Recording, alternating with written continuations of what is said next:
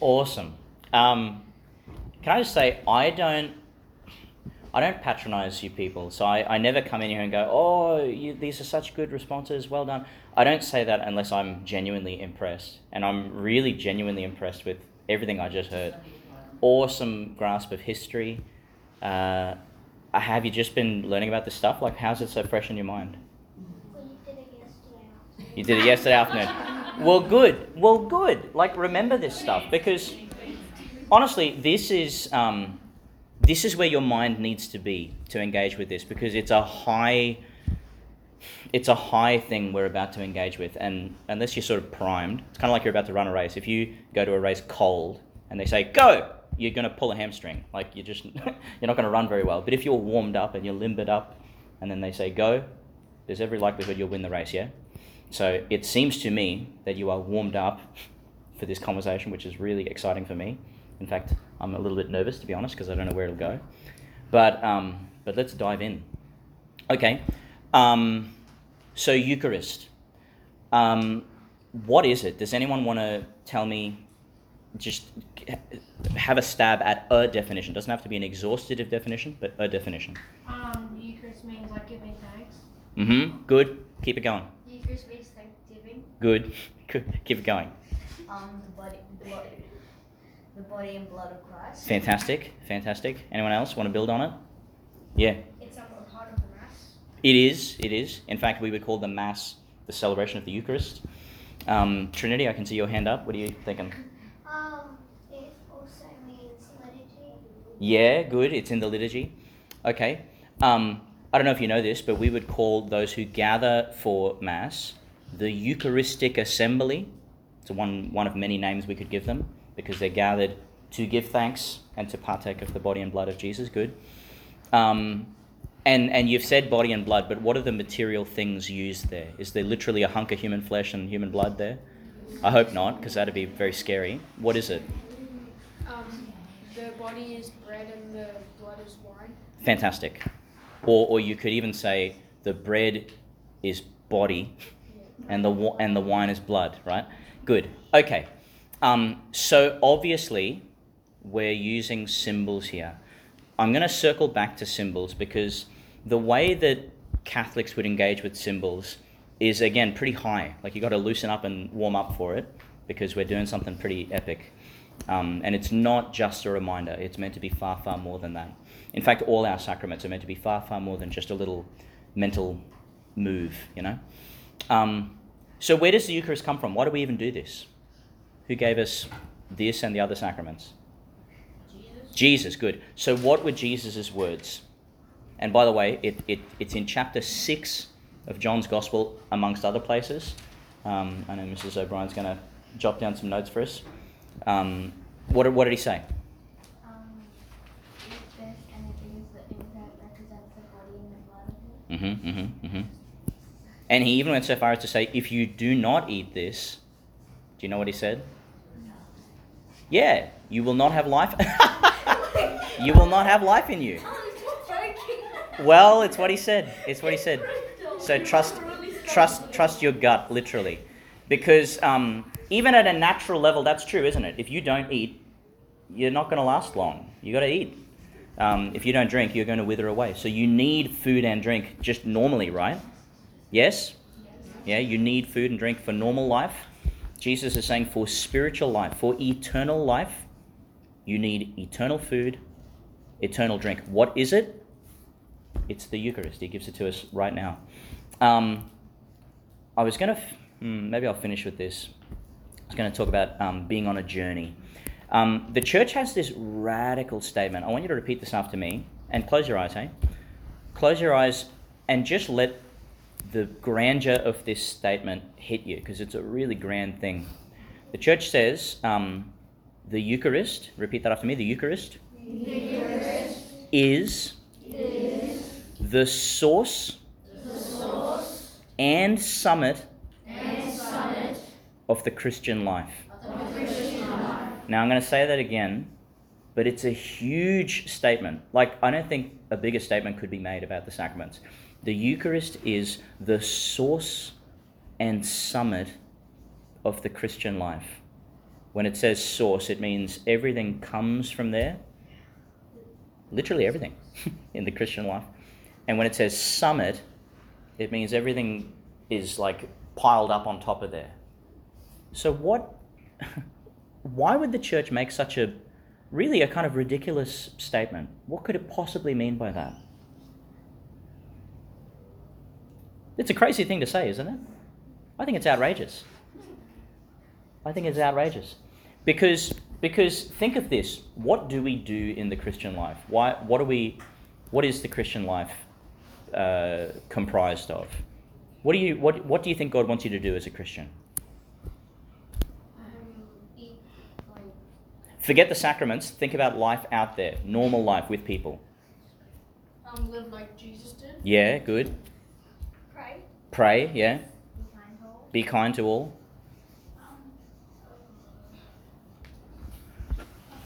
Okay. To love him as he loves you. Yeah, fantastic. That's good.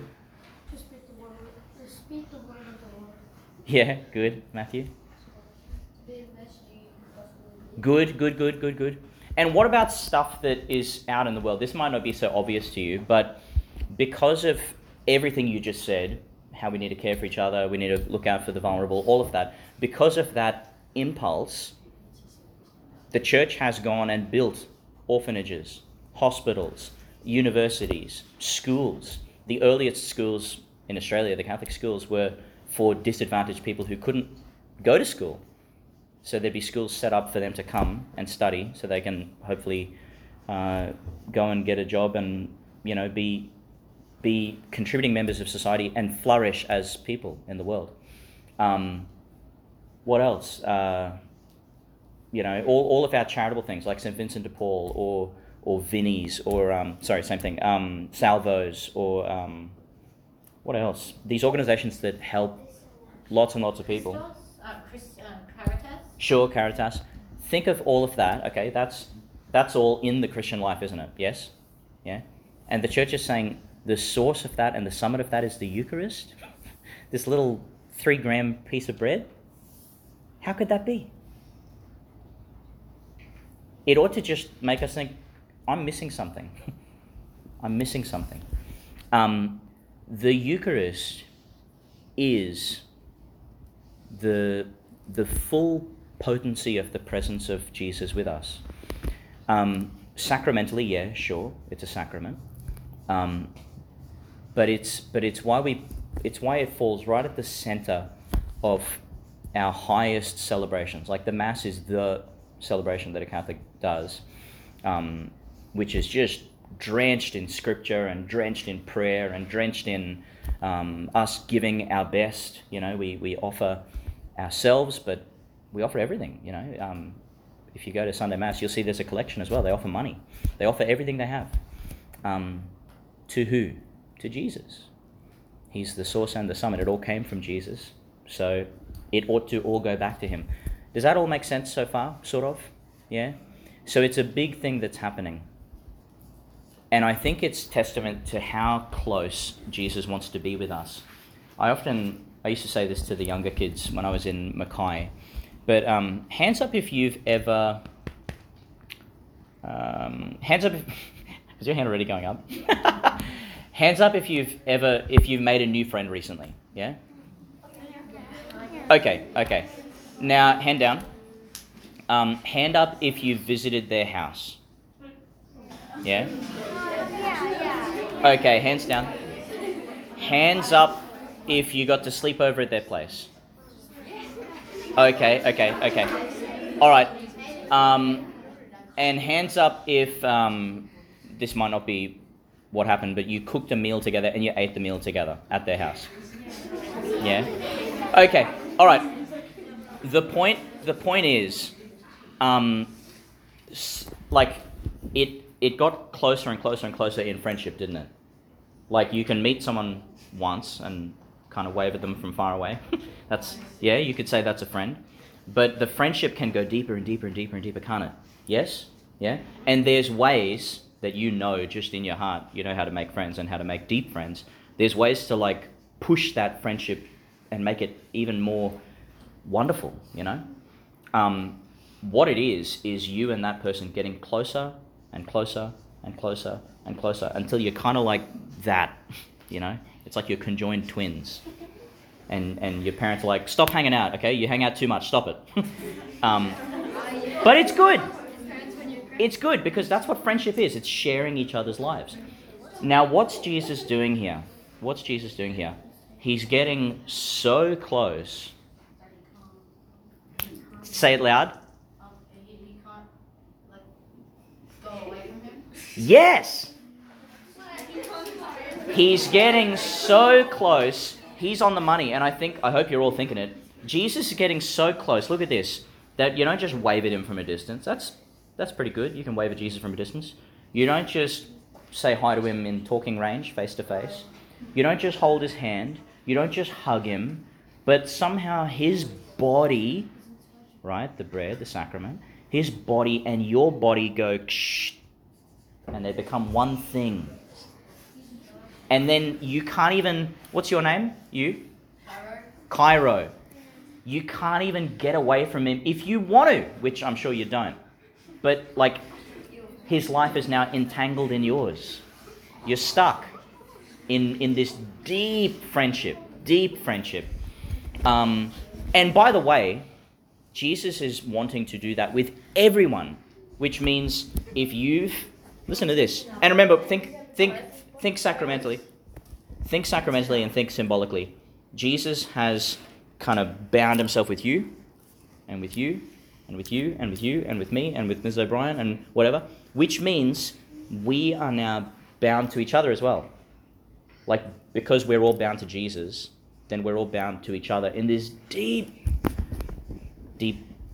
way. It's really exciting. It's really, really beautiful. This is God's vision for all of us, that we'd all be in perfect harmony.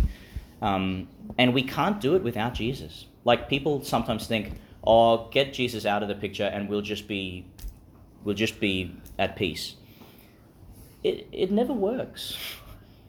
It really never works. Like, the world's been trying to do that for yonks. It doesn't work. We need Jesus because that's his part to play. He's like the best friend the universe could ever produce.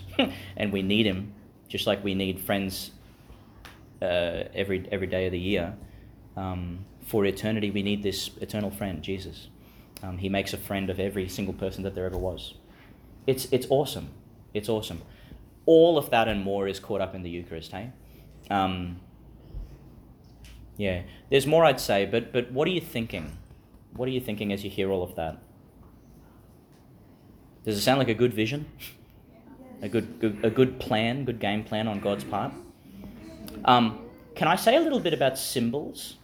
Because this is worth, and this is for us older people as well. What does the church mean when it talks about symbols? Now, this is a bit philosophical, but bear with me, and if you can say back to me in your own words what you're hearing, then I'll know you've got it. Sometimes, like, we use symbols to communicate things all the time, right? So when you meet someone who's new, what do you usually do when you meet them? Yeah, you wave, or maybe you shake their hand. You do a high five, okay. But let's say you shake their hand, yeah? Now, who decided, shake my hand. Have a look at that. Who decided that means I'm meeting someone? I don't know. I don't know how long that little symbol has been around for, but that's a symbol which says a lot more than we might usually say. It means a lot, and we can say a lot by doing it well or doing it not well. So what's your name? Seth. Seth, if I shake your hand like this, what am I saying to you? I hate you. That's strong words, and I never said anything. But he's like, man, this guy doesn't want to be here. Okay. What if I shake your hand like this?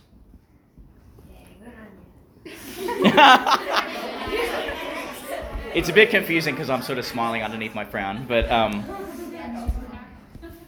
what am I saying? What do you think I'm saying? Even if you're wrong, it doesn't matter because that's the signal you got. Hi. Okay, hi, cool. Yeah. Sorry? Your dad's mate. Your dad's mate? Yeah. Okay. Yeah, like a firm man shake. Okay. The point is, even if he doesn't know me, suddenly he's getting a whole lot of signals, isn't he? Like he's like, this guy's telling me something and I'm picking it up, and I might not be understanding all of it, but I'm getting a lot of it. Yeah, Seth? Yeah? You guys know I'm like a nice guy who's happy to be here, so obviously all that's fake. But that's one symbol, okay? Now the same thing is happening in the symbol of the Eucharist and in all the symbols of the sacraments: baptism with water, anointings with oil, confession where the priest, absolves your sins, etc. So what's Jesus saying with the symbol that is bread? A lot is being said, okay? But I want to differentiate, and again, I know this is a bit complicated, but stay with me. We would say that there's a difference between a symbol and a sign. A sign is something that points to something else, and it kind of reminds us of stuff, and it might tell us what to do. But a symbol is something that operates at a way higher level. So I'll give an example. Let's pretend I'm driving down the street and I see a stop sign. Firstly, what is it going to look like? What am I going to see? Red. Yeah, red, yep. And it might have the word stop on it. But even if I just see a red light, I know what that's saying, right? Okay. And if it's not a light, if it's a hard thing, it'll probably be like a red octagon, yeah?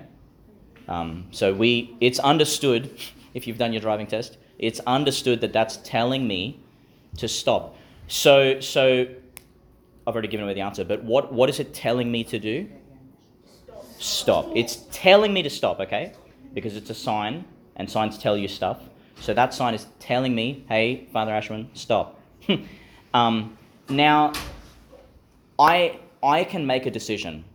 I can say, that sign's telling me to stop, I'm going to stop. And I pull my car to a brake. Or I can be naughty and be like, no, I can see there's no traffic, and I just go zip all the way through. Naughty, hey. So don't do that. That's really bad. What does the sign do if I ignore it, if I drive straight through it? What does the sign do? Now think about this. Don't give a complicated answer. Give the simplest possible answer. What does the sign say or do if I ignore it and keep driving? Nothing. Anyone else? It gets ignored. It gets ignored. It gets ignored. Is anyone going to say something different? If it's a red light, speed, remember it's going to be All right, but that's stuff in addition to the sign, okay? The sign can't do that. So what did you say again? It says nothing, it gets ignored. Anything else? Well, I mean, it'd be like, hey, how dare you ignore me? I'm angry now. No, but it can't do that. It can't do that because it has very limited power. So shall we say maybe at best, friends, hands down, maybe at best it repeats itself. It says stop, stop, stop, stop, and I've already driven past it, so I stop hearing that voice. And that's it. That's all the power it had, yeah? It has limited power. It can tell me stop, and then that's it. We with me so far? Yes? Okay, that's what makes it a sign. Now listen to this, because now you've got to use your imagination, and you've got to understand what we're doing by differentiating a sign from a symbol. We would say, think symbolically, think sacramentally, we would say that if the sign said, hey, I said stop, and reached out and grabbed me, and physically stopped me. Now I know that's a ridiculous scenario, but just imagine it for a second. Just imagine I'm driving.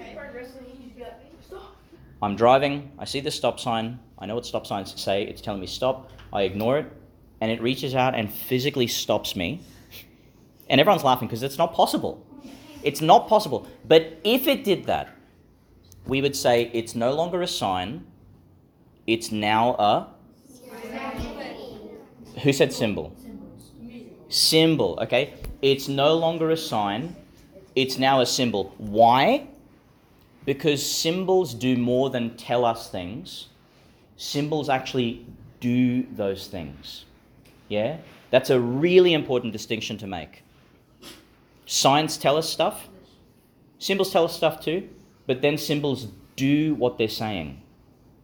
They actually do what they're saying, right? Okay. Does anyone want to re-clarify that little concept, or should we move on to one of the sacraments? Yeah. What would a green light do? Would it say you're allowed to go and stop? Yep. And just push you? Yeah. If I didn't move it, it'd push me. Yeah.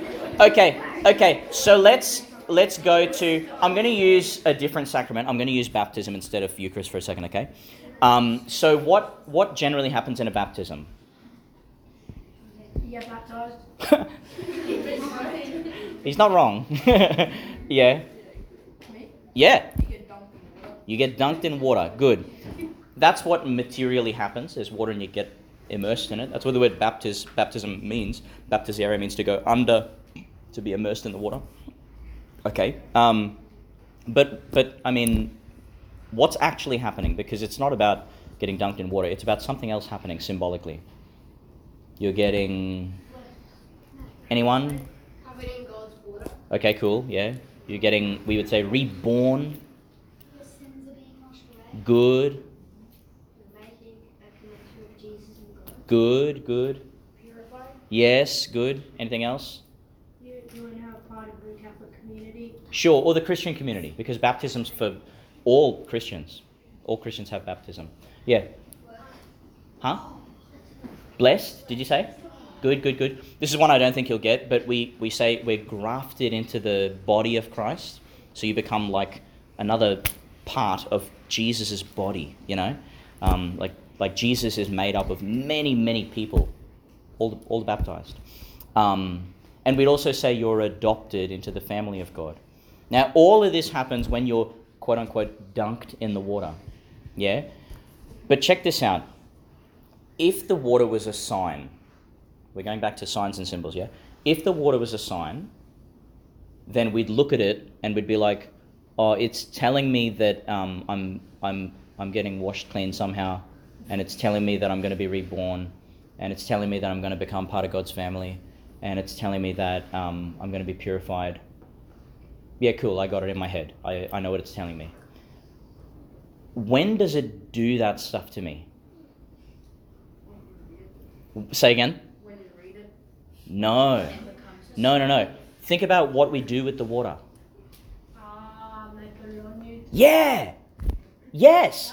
See, the water, think back to the stop sign doing what was impossible, reaching out and stopping us. The water does wash you. It's like, when does it wash you of sin? When it washes you, that's when. When it literally runs over your back and washes you, that's when it did that. Symbolically and really. When were you reborn? When you went down into the water and came up like you just came out of another womb. You know what I mean? It's beautiful stuff. This is how the symbols of the sacraments work. I know it's really deep, but if you can get your imagination in that space and say, Lord, I believe you can do this stuff because you make these promises and I trust you. This is what's happening in the sacraments. Okay, so finally let's get to the Eucharist, all right? What could bread... Think at the level of sign. It's just telling you stuff. What could bread possibly tell you about you and God? What's it saying? Yeah, that Jesus is in your heart. Yeah, but even that's a bit deep. It gets simple. What does bread tell you?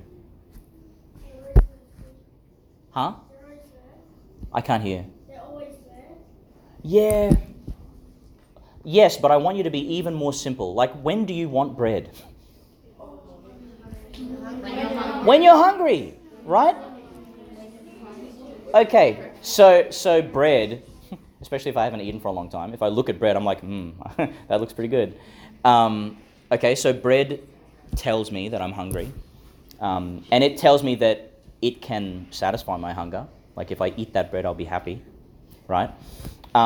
Second question, and I know this is a bit deep, but think about this. Has anyone ever gone into the garden and gone, oh, that's a nice loaf of bread on the tree, and plucked a loaf of bread off the tree? Yes?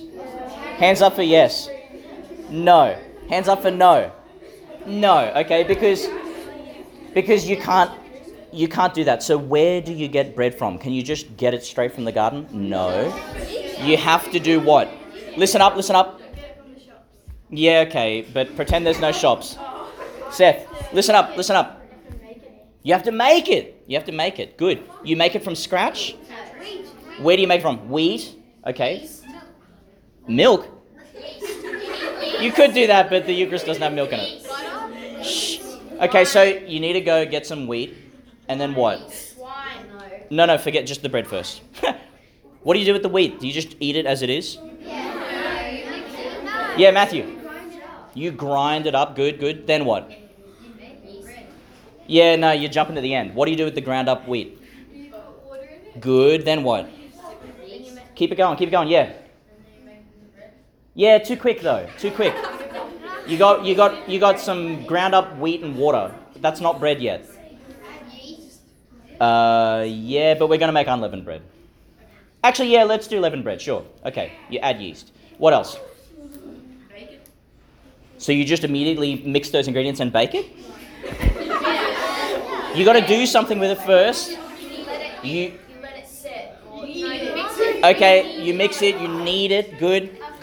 Okay, then you put it in the oven. Now what do? Do you put it in the oven and immediately take it out again? Yes. Listen up. You have to wait a pretty long time, yeah? So you have to wait for the wheat to grow, and then you have to wait in the oven for it to come out, and then you take it out, and then finally you've got bread, okay? Finally. Okay, friends, the point, listen up. The point is, making bread was like a big project, wasn't it? Like it comes from God as a gift. You didn't make the wheat. God made the wheat. And God made the water. And God made the yeast. And God made the oven, sort of. And God made you. But God is inviting us to work with him. To collaborate with him, you know? It's like when, your parents could do everything for you. And in a sense, they do. But every now and then, and more as you get older, they'll say, can you help me with that? Can you do that? What do you think about this? And they'll actually mature you, right? I mean, you've already seen this happening. And you're in year 6 now, so imagine back when you were in prep, everything was done for you. But now you're leaders in this school, which means you're co-working with your teachers. You're co-working with your classmates and your students who are below you. You're doing something Eucharistic, really. You're doing something powerfully Eucharistic. Okay, bread feeds you when you're hungry. Bread takes a lot of work, and it's about taking God's gifts and trying to work with God to make those gifts wonderful, you know. And then bread is shared, you know. It's literally broken up and shared. So it's not just for you, but it's to feed everyone. Also, lastly, this might be the last thing I do because we're covering a lot of ground here, but bread is kind of like the everyman food, you know? What is a beggar, they haven't eaten for the last week and they're just famished and they're like, please just give me some bread, you know? Bread suffices. Bread is enough.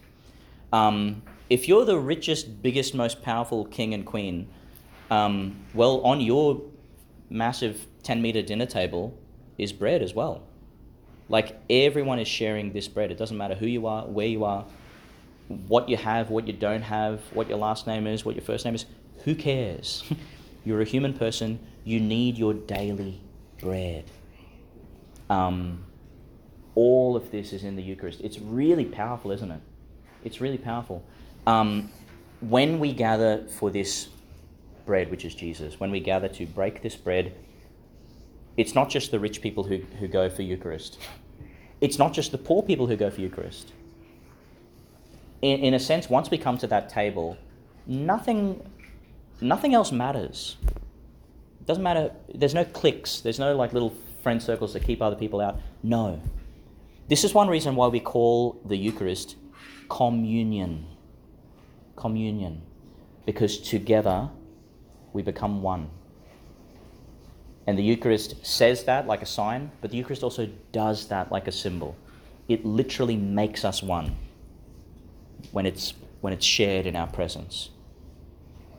This is super deep stuff, but I love it, and I hope it's kind of really setting your imaginations off.